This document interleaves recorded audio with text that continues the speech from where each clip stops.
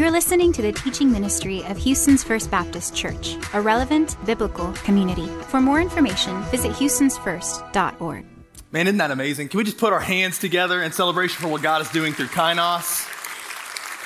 It's so cool to see, and yet there's still so much more to be seen. Star said this already, but let me introduce myself to you. My name is Kylen Perry. I am the minister to the young singles here at Houston's First, and I'm also the venue pastor to a young singles worship gathering here in Houston, Texas called Metro.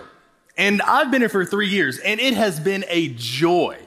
And I just thought, as I have the chance here to stand before our church, I wanted to encourage you. Like, you should know this. The future of our church is so bright. God is doing an amazing thing in the lives of young adults here at Houston's First. He's doing something amazing in them and through them. And it's all because of the gospel of Jesus Christ. And so you should be super encouraged because God is on the move. You should also know that I'm not just the minister to the young singles here at Houston's First, but I'm also husband to a woman named Brooke Perry. We have a picture of her here. This should also be an encouragement to you because it is a testament to the fact that God still works miracles, people. I have no business standing next to someone that looks like that is as smart as she is, and yet God is good. My wife is amazing. She is such a gift from God to me. And it's been a joy to be here in Houston with her, doing the work of the Lord by way of being a part of this church. And it's not just an honor to be her husband, it's also an honor to stand here before you today. I love Houston's First, and I love our pastor. We have an amazing pastor in Pastor Greg. I get to visit with ministers all over the state and the nation, and as I've done so, no one has ever said a bad word about that guy. Like, he has set an example that so many people are following after, myself included. And so as I stand here today, I do not take this lightly. Like, to fill his station for one Sunday is so meaningful, and I'm grateful to get to open the Word of God. It's taught faithfully every week here, and I want to teach it faithfully to you today. So as I was preparing for this Sunday, I knew that we'd be coming out of Thanksgiving, which meant that for many of us, we are all the way in on the holiday spirit. Some of you were already there before Thanksgiving happened. You were already playing Christmas music and running fires in your homes when it was 75 degrees outside still. And yet now we all have the right to be fully engaged with the holiday spirit. You can see the weather is cooling off outside. Praise God. Can I get an amen? That's a good thing. You can also see that lights are going up and gifts are being bought and things are being wrapped and parties are being planned and families are being frustratingly coordinated for the holiday season. Like, everything is coming into new perspective.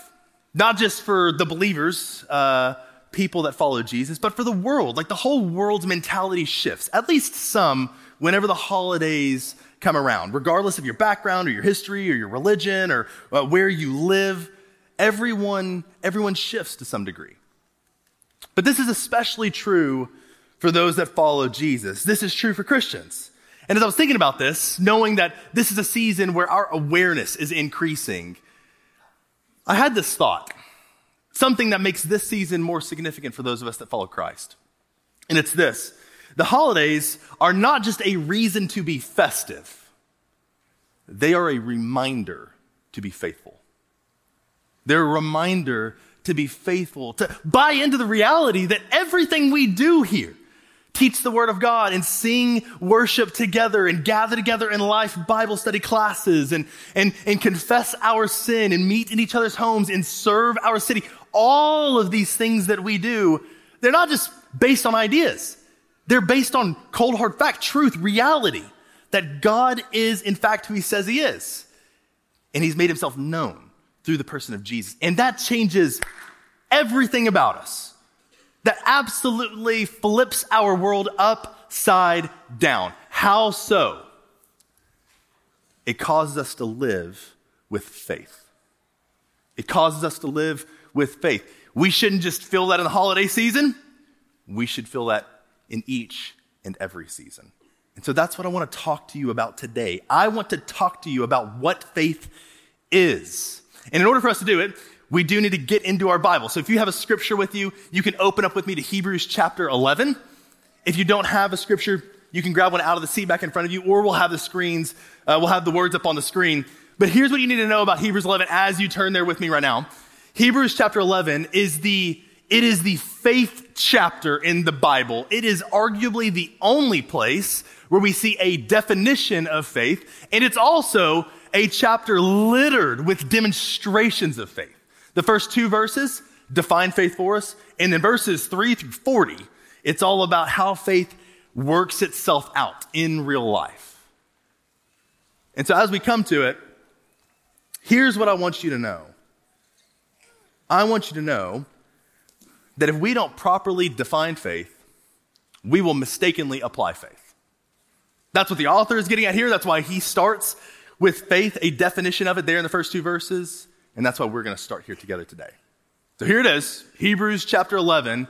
We're just going to read 2 verses. So bear with me. It says this: "Now faith is the reality of what is hoped for. It's the proof of what is not seen. For by it, our ancestors won God's approval." Some versions say they were approved. So if you went around and you asked people the question, what is faith? The same question we're trying to answer today. If you went out there into the public and you said, hey, what is faith? You'd get a variety of different answers. But what you would see is that most people would commonly answer the question that faith is one's understanding, their religious conception of spiritual realities. That's what you would hear. You would hear people say, well, this is my understanding of spirituality, the supernatural, God. That's what you would find people say, which is interesting because if you go out and we ask people, hey, can you tell me your faith background? What are we really asking? What are we really asking when we say, hey, what do you believe in? We're asking them to respond with an answer that tells us what they think about God. That's not inherently wrong. Faith is one's conception of spiritual realities. But it's so much more, which is what the author in Hebrews is trying to get at. You see, as we get into Hebrews chapter 11, the author says that faith is the reality of what is hoped for. It's an interesting word. It's a Greek word that's called upostasis. And the idea there is it means to literally stand underneath something, like a binding contract, a contractual agreement.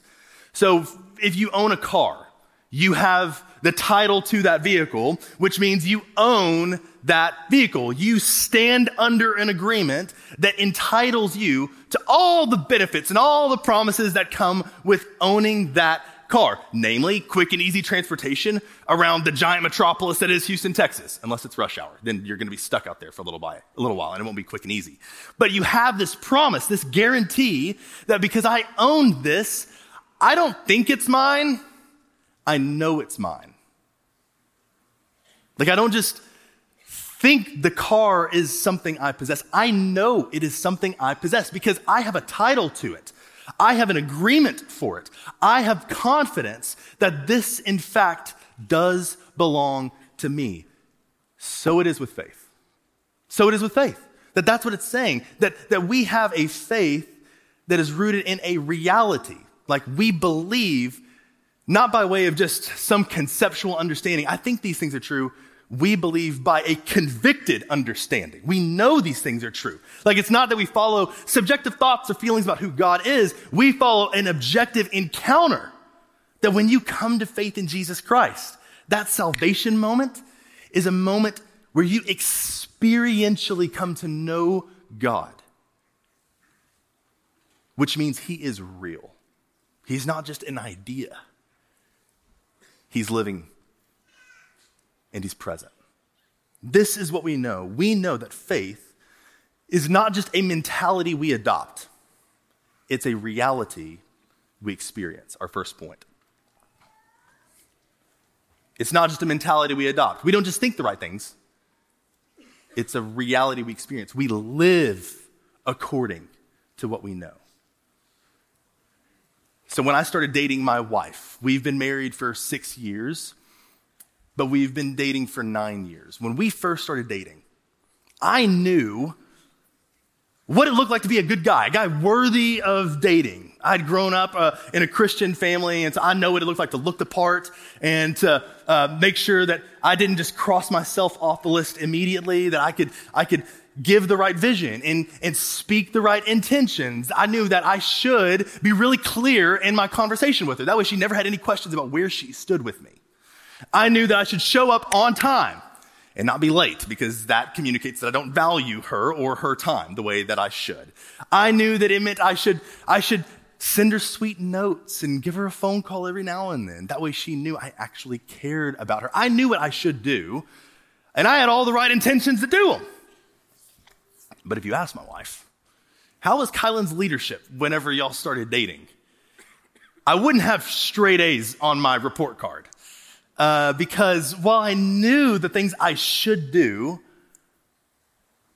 I didn't always do them. Though I was full of the right intentions, I didn't always have the proper actions to back them up. This is what it looks like to walk by faith. We don't just walk with the right intentions, we walk with the right corresponding action. You see, my fear for many of us, and I've been there too, is that we have the right mentality about God, but we have the wrong reality. Like, we understand who he is, and we have ascended to high spiritual intellectualism, and yet it hasn't sunk down deep and affected our lives the way that we know it should. And so as I put this in front of you, I'm putting this back in front of myself, that God wants more for us. He wants more for us than to just think the right things. He wants us to live the right way. You see, we can know all the right things to do, but true faith takes action to actually do them. Friends, it is impossible to be a faith-filled believer without faith-filled behavior. It's impossible to be a faith-filled believer without faith-filled behavior. And let me just be really clear what I'm saying here. This is not talking about a works-based salvation. I'm not saying that it's impossible to be a believer without behavior, like it's impossible to become a believer without behavior. No, this is for those that are in the faith, that have been saved, been given the gift of faith by God, saved by his grace through faith and faith alone. Your belief should precede your behavior, but your belief should also produce godly behavior. You tracking with that? Does that make sense? We know that that's true. Like, as you look throughout the Bible, this isn't just something, I think this is something that's clear. If you read along through the rest of Hebrews 11, which we don't have time to do today, it's a long chapter, the longest chapter on faith in the scriptures. But if you read all the way through it, the rest of the chapter, after verse 2, 3 through 40, is all about what faith looks like. And if you go and you read the Gospels, you see that Jesus, whenever people approach him, whenever they come to him, he never asks them the question, what is your faith? Hey, what do you think of me? That's never what he asks. He always asks them, where is your faith? The implication there being that faith is observable. It's not just intellectual. It's experiential. It reaches out. It touches the world. It affects your very own life. Don't believe me? Then look at this. Mark 2, 3 through 5. They came to him bringing a paralytic, carried by 4 of them. Group of friends bringing a paralytic to Jesus. Since they were not able to bring him to Jesus because of the crowd, it's packed in there. They removed the roof above Jesus, and after digging through it, they lowered the mat on which the paralytic was laying. So let me just give you a picture of this. These guys show up, want to see Jesus. Jesus is teaching the scriptures. They can't get in. There's no room for them. And so they decide to go up onto the roof of this house. But do you think they brought shovels? No. There's no way they prepared for that. And so what do? They are so full of faith that they start digging, clawing their way through this roof. And then it says this. Seeing their faith, Jesus told the paralytic, son, your sins are forgiven. their faith was observable. Here's another one, Matthew 8:10.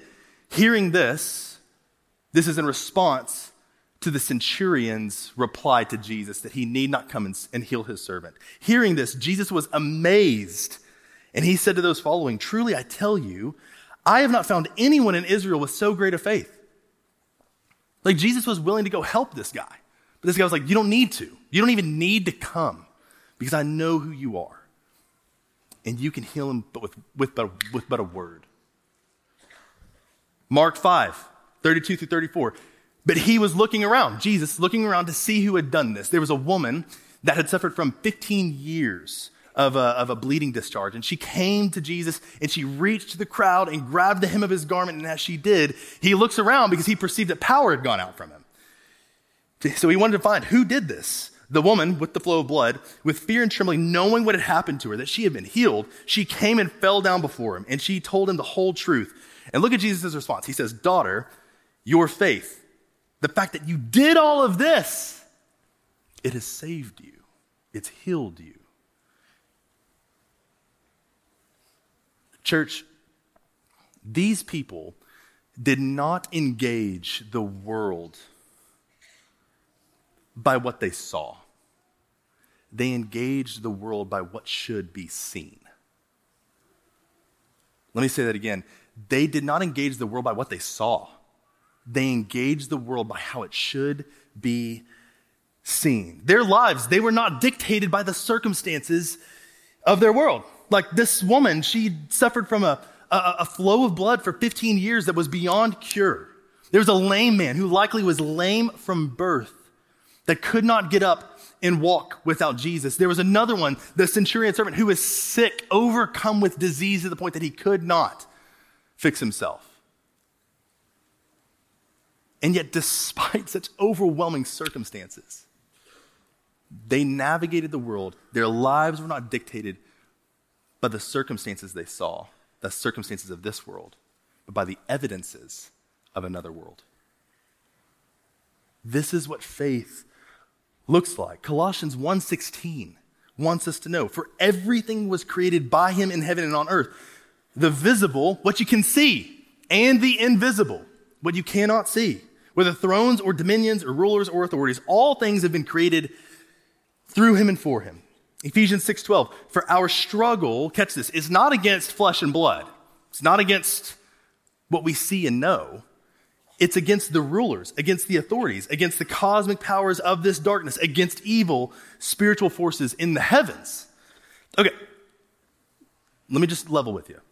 According to the Christian worldview, the natural world is a supernatural world.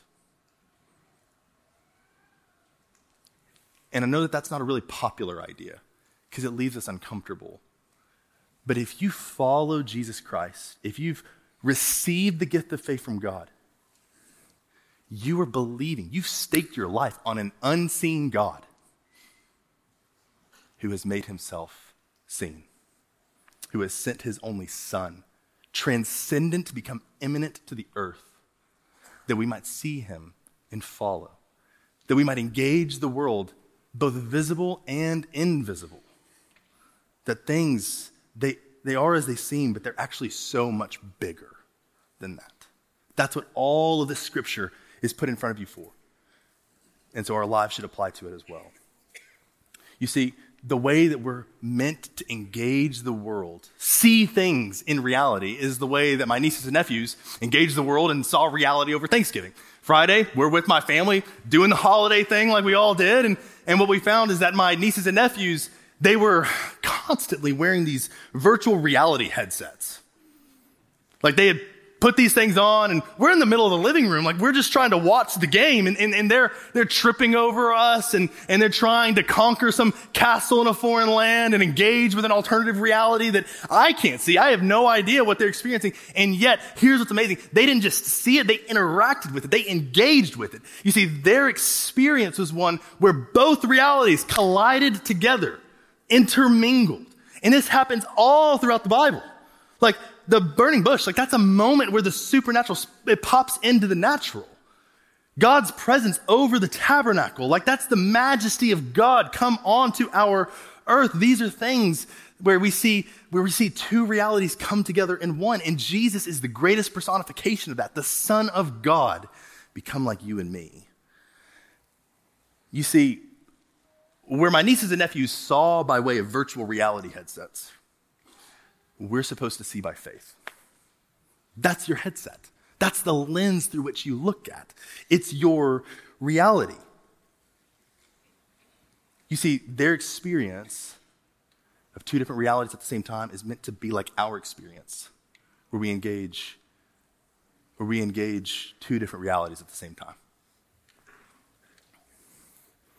And as we keep going, it says that now faith is the reality of what is hoped for, and it's the proof of what is not seen. For by this our ancestors were approved. Our ancestors were approved, or they won approval from God, is what the CSB says. The Greek here is communicating the idea that their faith was one that God witnessed, testified to. That's what the word means. That he saw it, and he not only was like, hey, like, good job, man. Like, he commended it. He approved of it. Our faith should be the same. Our faith should be one that demonstrates we genuinely believe who God is, and we live in a way that verifies that he actually is. He is real. He is true. This is how we should engage the world. That's what Paul means in Romans 10, verse 17. He says, so faith comes from what is heard, and what is heard comes through the message about Christ. So how do you live by faith? According to Paul, how do you live by faith? You orient your life around the person of Jesus, around the words of Jesus, around the message of the gospel. You come to grips with the fact that things are as God has said right here, that the world is broken, it is fallen. We are all in desperate need of a Savior. We can't save orbs. We've all like sheep gone astray, and yet God, rich in mercy and love, he sent his only son for us. That's how we're supposed to engage the world. We're supposed to orbit our life around Jesus. He's the center of it all. And that as we see Jesus rightly, we see everything else rightly as a result. And as we see everything else rightly, it changes the way we live. We begin to live rightly too. We start to do things that the world would look at me like, that's crazy, that's uncommon, what are you doing? That doesn't make any sense.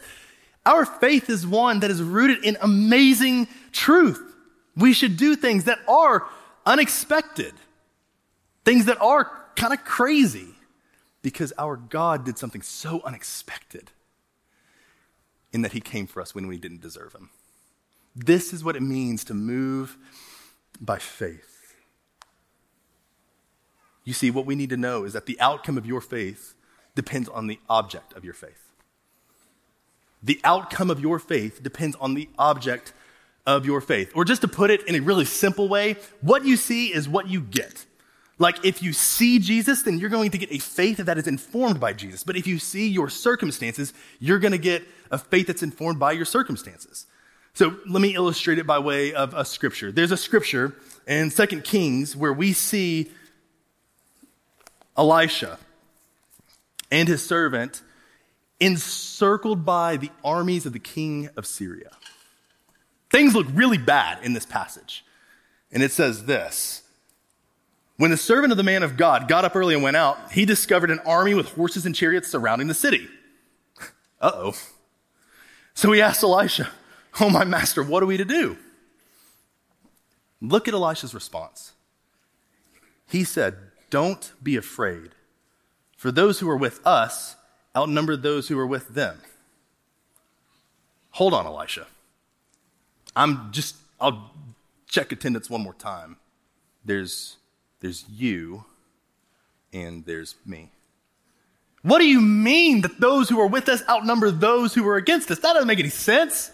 What are you talking about, Elisha? And then Elisha prayed the Lord, "Lord, please open his eyes and let him see." So the Lord opened the servant's eyes, and he saw that the mountain was covered with horses and chariots of fire all around Elisha.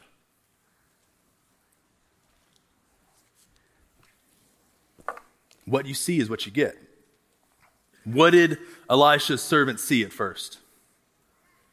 saw his circumstances, and his circumstances led to fear. But what did Elisha see? He saw the Lord. And because he saw the Lord, his life was not dictated by fear.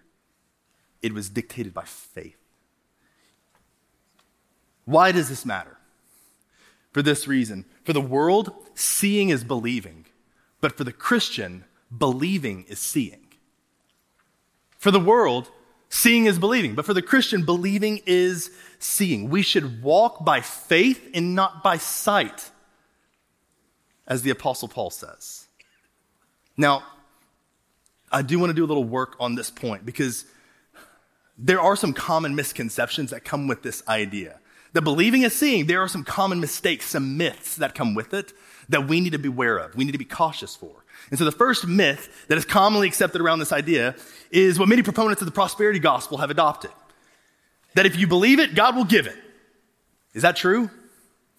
No, that is not true.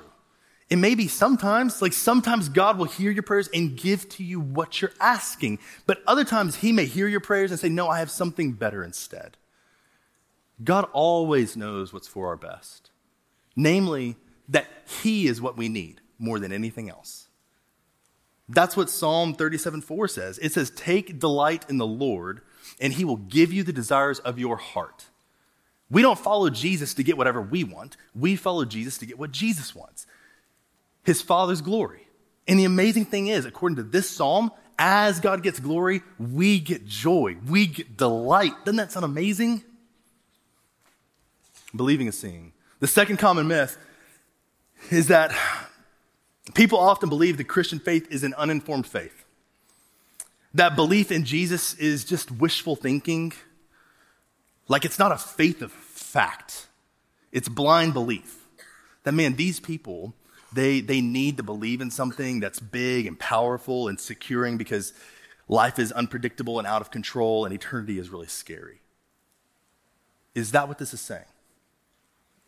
No, we don't believe to see something we wish is true. We believe what we have seen. That's why Jesus appeared to over 500 people when he resurrected from the dead. Like he rose from the grave, he walked out of the tomb, and he appeared before 500 people to testify to the fact by an eyewitness account. I am who I say I am. I am the Son of God. And you can believe me. That I'm not just a good teacher. I'm a rescuer whom the world is in desperate need of. It's kind of like the discovery of New Zealand. New Zealand is on the bucket list for my wife and I. We really want to go one day. I've had friends that have gone. They've said it's amazing. And so I was doing some research on the history of New Zealand, and here's what you need to know. For centuries, the islands of New Zealand were totally unsettled. Nobody had populated the area until a group of Polynesian voyagers decided to sail roughly 1,000 miles across the Pacific and build homes there, establish life there. And they did it in outrigger canoes. They sailed across the Pacific Ocean, into the unseen, the unpredictable, the uncontrolled world in canoes. Why would they do that? That feels absolutely insane. I don't understand. Well, if you go and you read, what you see is they saw on the horizon a long white cloud. And as they studied that cloud, they realized that cloud never moved. It never changed position. It always remained in one fixed place.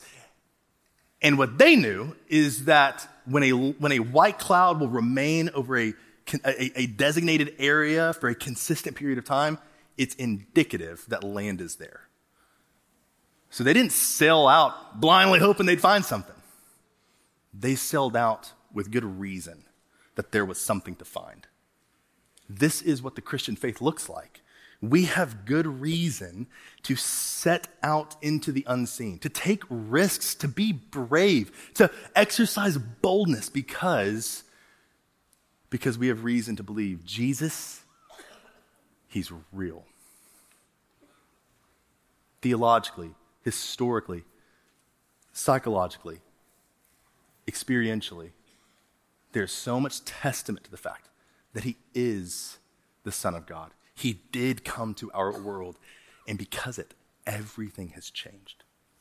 we have a reason to follow him. And so if you're here today and you have questions about all of this, about the Christian faith, let me just encourage you with this. Your questions, that's not a sign of a weak faith. That's the sign of a seeking faith. That's the sign of a faith that wants to figure it out, wants to find out answers. That's a good thing. And we'd love to help you process those.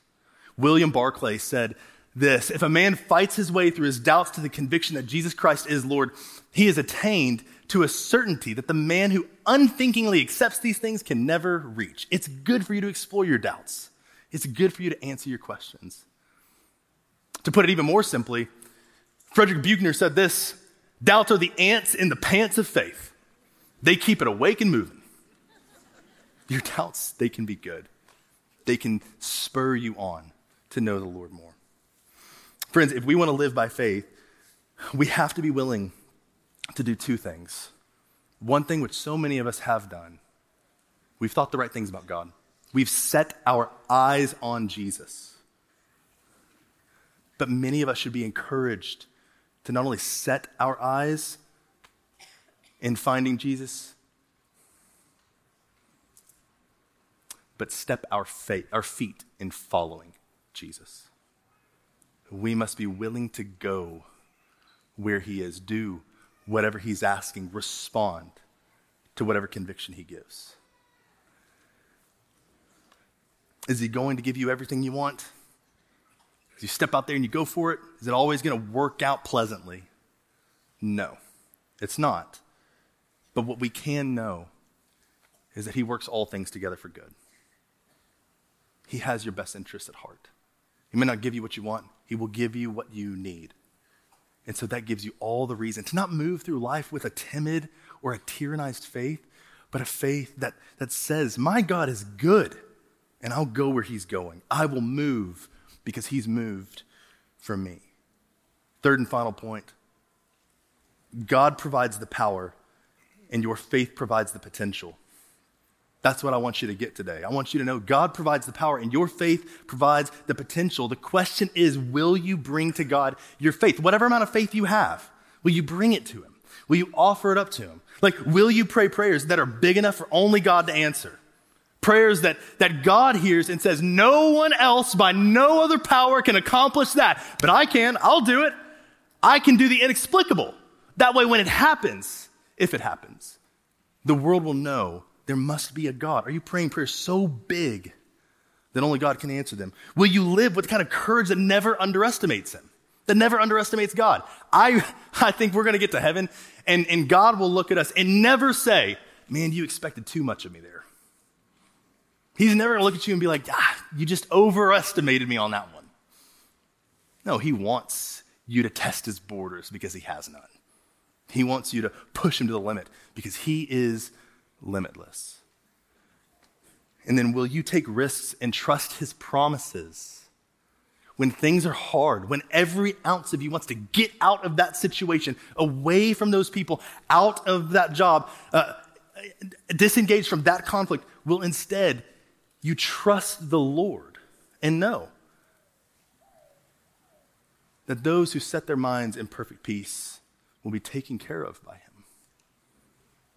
Will you believe that in him is the fullness of joy?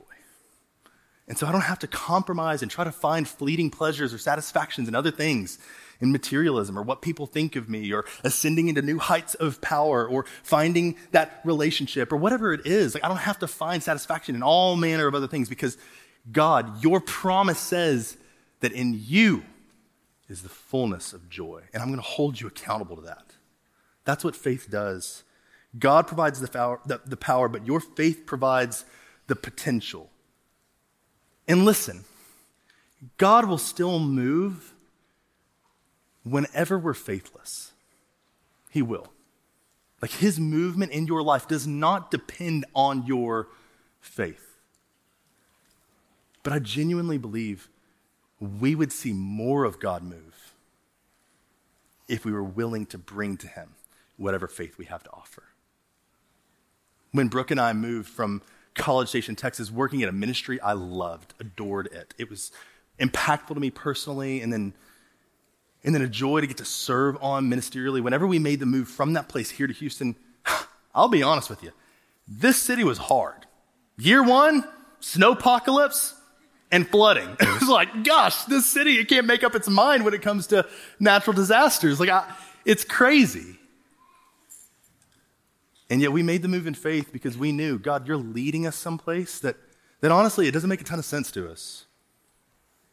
It's hard. We don't know anyone there. We don't know where we're supposed to live, buy a home. I don't know anything about this church apart from the fact that the pastor is great. I didn't grow up Baptist. So I don't know, Lord, like some of these LBS. I don't know what that is. God, this feels crazy to me. And yet what we found as we came here to Houston and we took a big step of faith is that we put ourselves in a position where we needed God to move. And he did. He moved in a way where his power was clear. And people's lives have been forever different, mine included. This is what it looks like to move in faith. It's to say, God, I want all of you. So here's all of me. Have all of me, God. Take it and do with it what you will. So where do you need God's power in your life today? Where do you need it? Is it over an addiction, a disease, some brokenness you have in your family? Is it an obsession that you can't seem to let go of? Is it in your marriage? Things are harder than they should be. So hard, in fact, you wouldn't dare admit it to other people, but you know things are not okay. Is it in your loneliness? That you haven't found that person or you've lost that person? Or is it for something just for yourself specifically? Is it that you need forgiveness? You feel too far gone? Is it you feel so dirty and you're not sure you could ever be cleaned up? Is it because you know, man, my greatest need today is I need salvation. I know I can't clean myself up. I know I can't make myself good enough. I know I can't save me. And so I need God to meet me there. Here's what you should know, church. God has met us there. Before any can respond in faith, we must all receive the gift of faith, which is given freely through the person of Jesus Christ. You see, Jesus, he had the right mentality about God. But he had more than that. He had a right reality of God. And he lived in a way that, praise God, has changed everyone's existence if they place their faith in him, if they come to know him as Lord. Do you know him as Lord? He's beckoning you to place your faith in him today. And if you do, then here's the response. What move do you need? What move is God asking you to make? He made the initial move. He swept in and saved you from your sin. And I guarantee you he's moved since. What move is he asking you to take today? Respond in faith. Move knowing that he himself moved. I believe God has something amazing in store for your life. The question is, will you move in faith to meet him yourself? Let me pray for us. God, we love you. In the person of Jesus, God, we see just how deep the Father's love is for us. That when none of us, God, could do anything to restore ourselves to right relationship, to overcome the consequence of our sin, to save ourselves from our damnation, God, you sent one that could. That for any that would place their faith in Jesus, that would trust you are the Lord God, they might be saved as quick as that. If you're here today and you've not placed your faith in Jesus, the invitation is on the table. The invitation's always on the table for you. God moved from heaven to earth to get to you. And he wants you to move today that you might go from heaven to earth, or from earth to heaven, to be where he himself is. Jesus Christ, he lived the life you could not. He was perfect. He died the death you deserved, absorbing the consequence of your sin. And then he burst forth from the grave, declaring to all who would see, I am the Son of God, and I'm saving a people to myself. God, others of us here, we need to respond by taking that step, whatever that step is, Lord. And we want to do it, God. Sure, there may be some fear, some trepidation, some reluctance in us, God. Please, would you, by your Spirit, release us from that God, we would not just have minds to think about you, but lives to testify to your goodness. Not just eyes to see you, Jesus, but feet to follow after you. That as we lean into all of the faith that you have so compelled, we would see things, experience, God, your goodness in a way that we've never before experienced. We want more of you, God. Church, how much of yourself will you give him today? We love you. It's in Jesus' name we pray. Amen. Thank you for listening to the teaching ministry of Houston's First Baptist Church. We invite you to worship with us at one of our 4 locations, at the Loop, Cypress, Downtown, or Sienna. Follow us on social media or visit us online at houstonsfirst.org.